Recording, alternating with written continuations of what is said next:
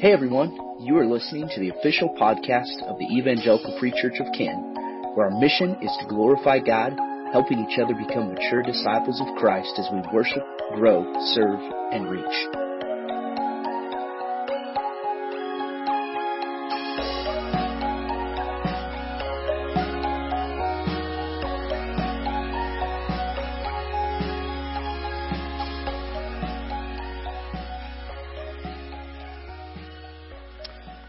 Take your Bibles, church, and turn to Galatians chapter 6. Galatians chapter 6. And we'll get the lights up here in a minute. Galatians 6 is where we're going to be. And we're going to be in the later part of Galatians 6. And this will be kind of our final week looking at a specific section of Galatians. Next week, I'm going to be doing something just a little different to finish out this series through the book of Galatians. So I'm looking forward to that, and you will know what that is next week. But we've been walking through this, and we've gone from chapter 1 to chapter 6, and so I'm going to encourage you one last time. If you haven't read through the whole letter of Galatians, do that this week, all right? Read through from chapter 1 to chapter 6. That's going to be a good way for you to get a full scope of what Galatians says, what it's talking about, and hopefully put together some of the pieces that we've discussed. And we've been using that same method over and over again, and I'm not actually going to make you say it tonight, because I think you know it, alright? That observation, interpretation, application method that we are just rooting into, and I hope that you will take and practice on your own week in and week out. Now, I want to do something a little different to open this up.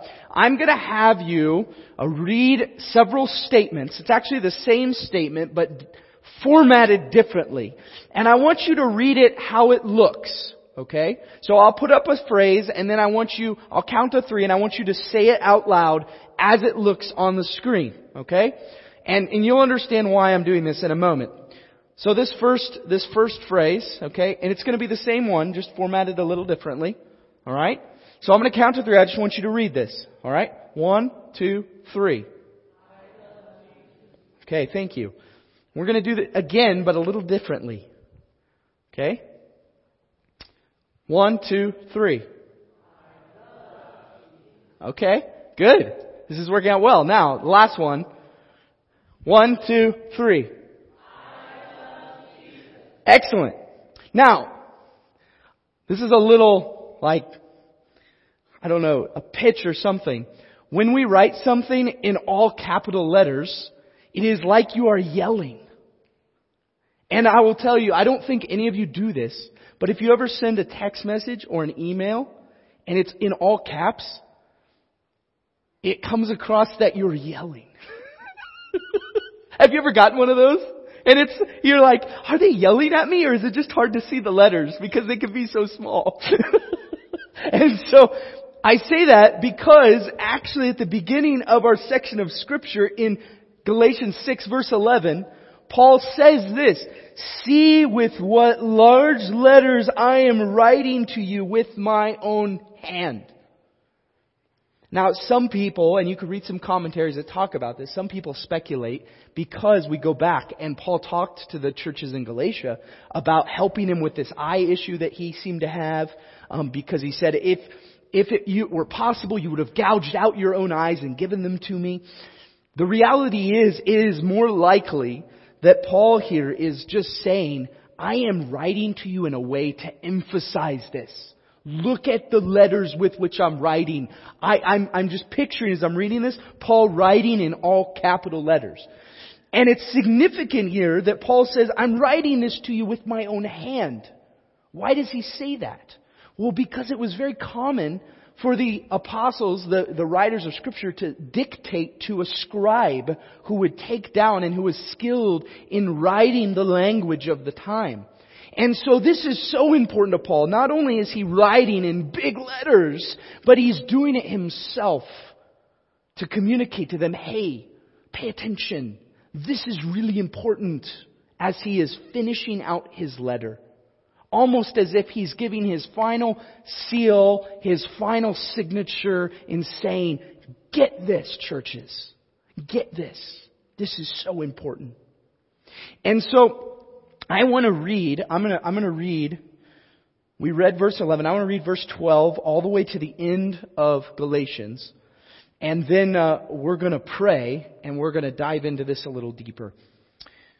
Verse 12, it is those who want to make a good showing in the flesh who would force you to be circumcised, and only in order that they may not be persecuted for the cross of Christ. For even those who are circumcised do not themselves keep the law, but they desire to have you circumcised that they may boast in your flesh.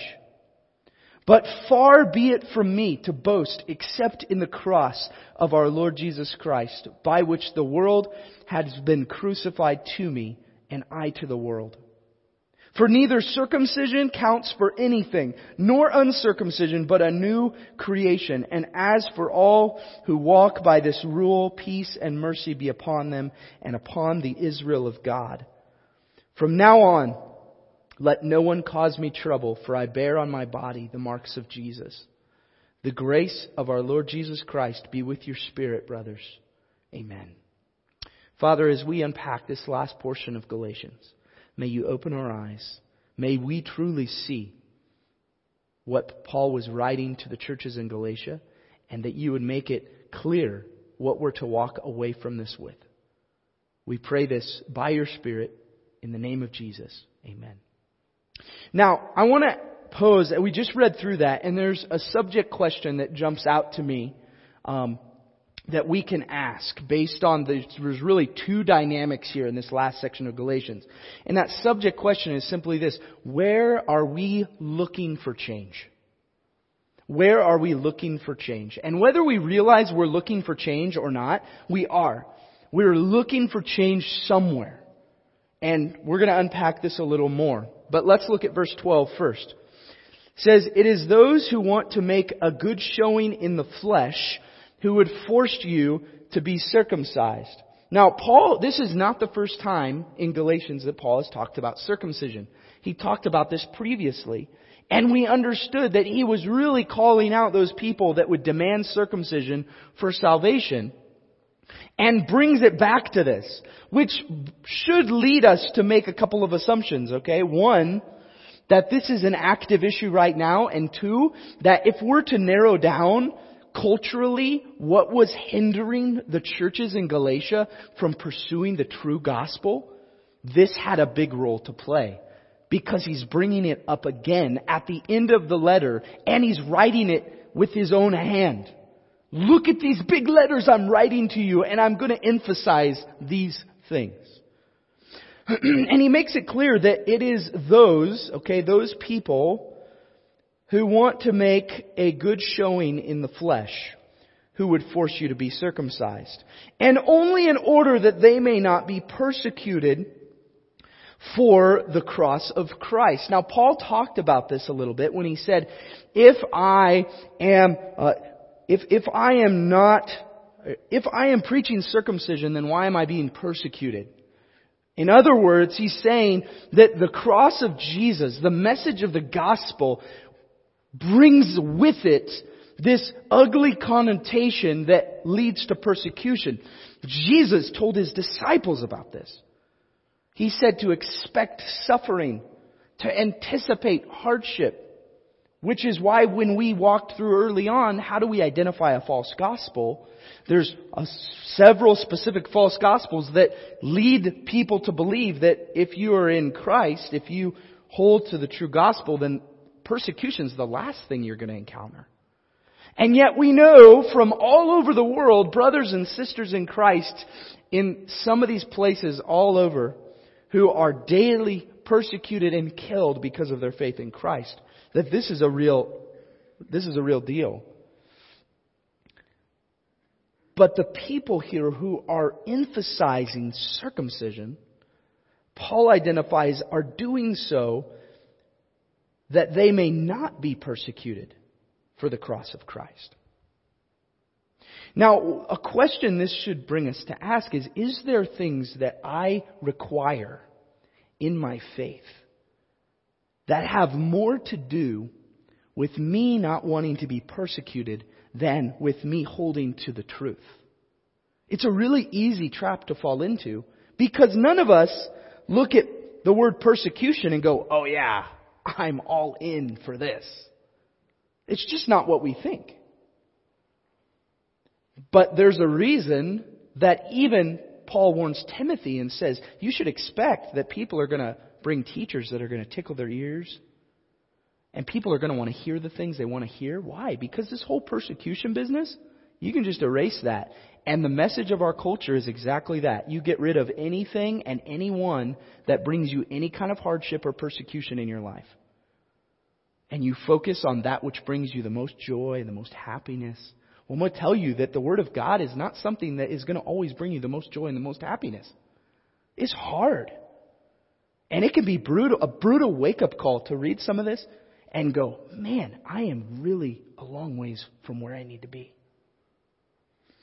And so then it becomes easier, everyone say easier, it becomes easier to require something that is of the physical nature and say, boom, check mark. I don't have to think about this anymore. Verse 13, for even those who are circumcised, this is really important, church, do not themselves keep the law, but they desire to have you circumcised so that they may boast in your flesh. So the people themselves who are emphasizing, you need to do this one thing, aren't even themselves fulfilling the whole of what they've said. They have probably, if they've emphasized circumcision, you can bet that they themselves have been circumcised. Because if they hadn't been, they're not going to emphasize it. I've got this piece figured out, and so you all need to do what I did, or else it's not genuine. We can take that same phraseology and overlay it on so many things today. And why? Why is that the temptation? They desire to have you circumcised that they may boast in your flesh. Think about that for a minute. The individuals who are saying, you must do this to be saved. If you don't do this, you're not really saved. Their whole reason for doing so was so they could, I'm just picturing a tally board of circumcisions in a year. Seriously. So they could boast and say, look how many people have been circumcised this year. Now, be honest with you, as I read that, over and over, I've been really convicted of this because we can do the same exact thing. We could do the same thing by only being concerned about what someone does in a single moment and then check a box and say, they're saved. And we turn them out and we never walk with them again. And in the church, that is the biggest thing that comes close to what is being emphasized here. That we could boast in their flesh. They did this so they are saved. And yet, our call as the church is to make disciples, right? And to be people who not only seek to share the hope of Christ, but when someone comes to the knowledge of that hope, we embrace them, we welcome them into our family, and we don't stick them in a room by themselves and say, well, you'll figure it out one day and then you could join us at the table. We say, I know you don't know what this looks like, but come join me at the table and we're going to walk with you and we're going to learn, we're going to grow together. Because we're all at different phases, but none of us has achieved what Jesus is. Right? And so as we think about that, I want you to be challenged. Where are we looking for change at? And in this situation, in these first couple verses, what we really discover is that outward change does not always equal internal transformation. The very individuals who are requiring these people to be circumcised, we could call into question whether they are actually following the true gospel. And in their minds, well, it has to be because this is what was established back with Abraham in the book of Genesis. And so if you're not circumcised, you're not really saved. And yet we know that faith is enough. Faith in Christ is enough to be saved. And Paul has emphasized this throughout. And it's the reason that in Galatians 1, Paul is saying, you have abandoned Him who's called you in the hope. You're turning to a different gospel. The gospel, one of those gospels was that this outward transformation that you can show is what saved you. And yet, I am sure that probably all of you have encountered someone before who maybe for a season revealed an outward, maybe some kind of shift, or they did something one time, but their life today is nothing what God has called it to be. And we know that you're either producing fruit of the Spirit or fruit of the flesh based on Galatians 5, right? Outward change does not always equal internal transformation. Now, sometimes it does, okay? Sometimes it does. Sometimes that outward change, when a person does something outward and makes a decision and says, I'm going to follow Christ, their life is never the same. That happens. But it is not every time. Because if we are more focused, church, this is where it's important. If we are more focused on the outward than on what's going on being transformed on the inside, then we are losing sight of what God has intended to happen. It's the very reason, even in the book of Samuel, that it says man looks on the outward appearance, but God looks at what? The heart. And ultimately, there's a piece of this where we aren't going to know the depth of someone's heart, but it doesn't mean we shouldn't try. And that takes vulnerability. It takes bearing one another's burdens, what we talked about in the first portion of Galatians 6. And it takes a willingness to say, I'm going to aim for what's internal, not just look at what's external. Verse 14 says, but far be it from me to boast except in the cross of our Lord Jesus Christ, by which the world has been crucified to me, and I to the world. For neither circumcision counts for anything, nor uncircumcision, but a new creation.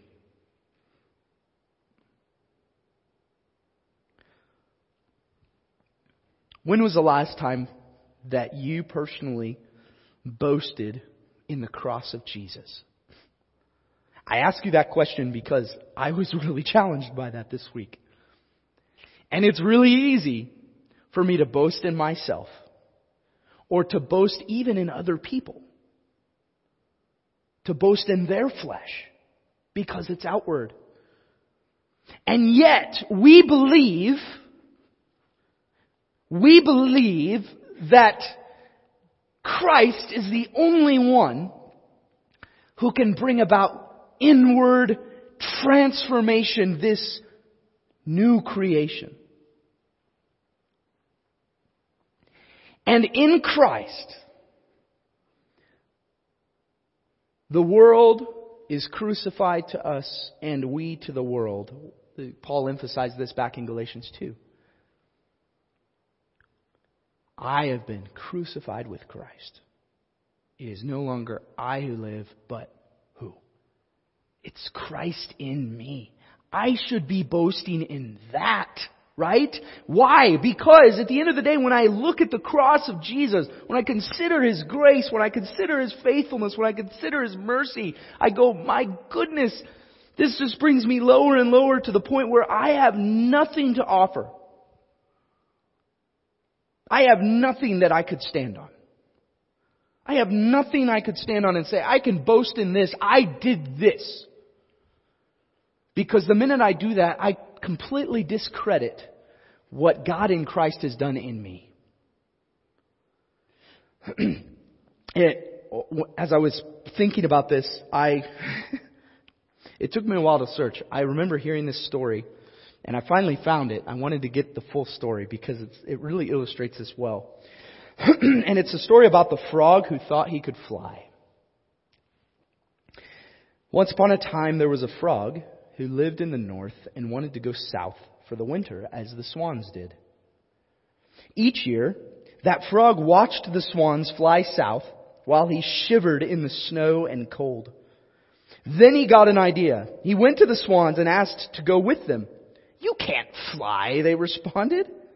"I know," the frog said, "but I have a wonderful idea. Let me get a stick, and if 2 of you will help me, I can go with you. 2 of you could keep the ends of the stick in your beaks, and I could hang on to the middle of the stick and get out of this miserable cold weather." So 2 of his swan friends agreed to help, and it worked beautifully for many miles. However, as they were flying low over the farmlands of North Carolina, a farmer looked up and saw the frog holding onto the stick. "Look at that," he shouted to a friend. "That's amazing. Wonder whose idea that was." The frog, quite proud of his incredible idea, opened his mouth to tell them. That's when he fell to his death. The reason this story came to mind is because you and I oftentimes like to think of ourselves as the frog. Man, I've got this great idea. This is how we can go about this. This is what it means for me to really be saved, and it's all about me. And yet the Christian life, if lived in the way that God intended it to be, is a life lived purely out of humility and in awe, in boastful awe of what God has done, that there is no feasible way that I could. In the same way, the frog, no matter how hard he tried, would not be able to fly. He was completely dependent on something outside of himself to make that happen. We can get really good at boasting in all the wrong things. And the temptation was just that. Not only for the churches of Galatia, but for those who were seeking to lead them down a path that was not the true gospel. For neither circumcision counts for anything, nor uncircumcision, but a new creation. What's the point? Internal transformation requires recreation. Internal change in me requires rebirth, because you and I are completely sinful. We are, as we talked about in Galatians 5, 100% flesh until we come to faith in Christ. And then it is a battle between my flesh and the Spirit of God seeking to lead me until the day that Jesus returns and takes us home. It is a war. And it's a war because that internal transformation, it takes a recreation in me to make that happen. I can't replicate that. I can't do that. I can't bring that to be. No matter what I change physically on the outside of myself, the only thing that can bring internal transformation is recreation. Now, as we think about recreation, I want to take us kind of as we close this time to a passage in 2 Corinthians 5. And many of you may recognize pieces of this passage of Scripture. But I want us to think about this. 2 Corinthians 5, verses 17 and then verse 20. Verse 17, it says, "Therefore, if anyone is in Christ, he is a new creation." Everyone say new. In Christ, he is a new creation. Who is? Anyone. Anyone who is in Christ is a new creation. The old has passed away. Behold, the new has come. My goodness, there's so much hope in that passage of Scripture, church. There's so much hope in that because I really don't like the old me apart from Jesus. And some of you may not be able to remember much about a time when you didn't seek to follow Christ in your life. But I want you to stop for a moment and think about what your life would look like if you hadn't. What would your focus be? Who would you have not impacted? Because there wasn't a desire put in you by the Spirit of God to actually reach out to people. Behold, the new has come. Then the challenge comes in verse 20. Therefore, because you're in Christ, because you're a new creation, therefore, we are ambassadors for Christ. To be an ambassador literally means I represent a kingdom in another kingdom. That is, in Christ, it's not about me representing this earthly kingdom well. It's about me representing His kingdom well while I'm on earth. We are ambassadors for Christ. God making His appeal through us. God desires to use each and every one of you as the church to make an appeal to the rest of the people. Because in Christ you're a new creation. And the only way for internal transformation to happen in me is if I'm recreated, if there is internal transformation in me. We implore you on behalf of Christ, be reconciled to God. Church, Paul's emphasis at the end of Galatians comes back to the core of the gospel. And that is, in Christ, you are made new. But because you are still in your flesh, your temptation is to forget that you've been made new. And if you're not in Christ, you have not been recreated. You don't have this hope. It's only for those that are in Christ. The good news is, it's available to anyone. Anyone who's in Christ is a new creation. Praise God. And so those of you who are in Christ today, you need to leave here encouraged because God has made you new. And when God makes something new, the newness doesn't wear off. It doesn't grow old or tattered because it's made new in Him. And it's nothing you could do. If you and I tried to do that and make ourselves new, it's going to flop. It's not going to turn out well. But in Christ, you're made brand new. Rebirth takes place. And then we get the opportunity to move straight from being a stranger and alien, someone who shouldn't even be allowed to step foot before the throne of God, to being ambassadors for the rest of our time here. And then the promise previously in Galatians is that in Christ you are adopted and you are made co-heirs with Christ. That is not only able to step into the kingdom of heaven, but to be able to rule with Christ. That's a huge shift. That's what I call recreation. So, I challenge you to think through how you leave here and be an ambassador, and how we make our church family to be a place that is seen as ambassadors for Jesus. It's not an easy task.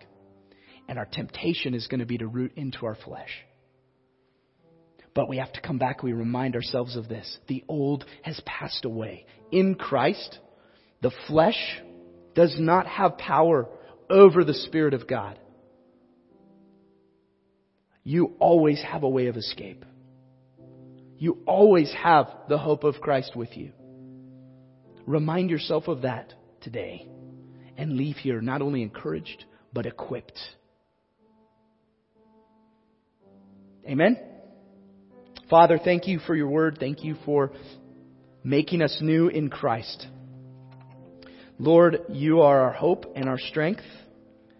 And we pray even now as we consider these truths that you would encourage us and remind us that we have new life proven by the fact that Jesus rose from the grave. We worship you now in Jesus' name.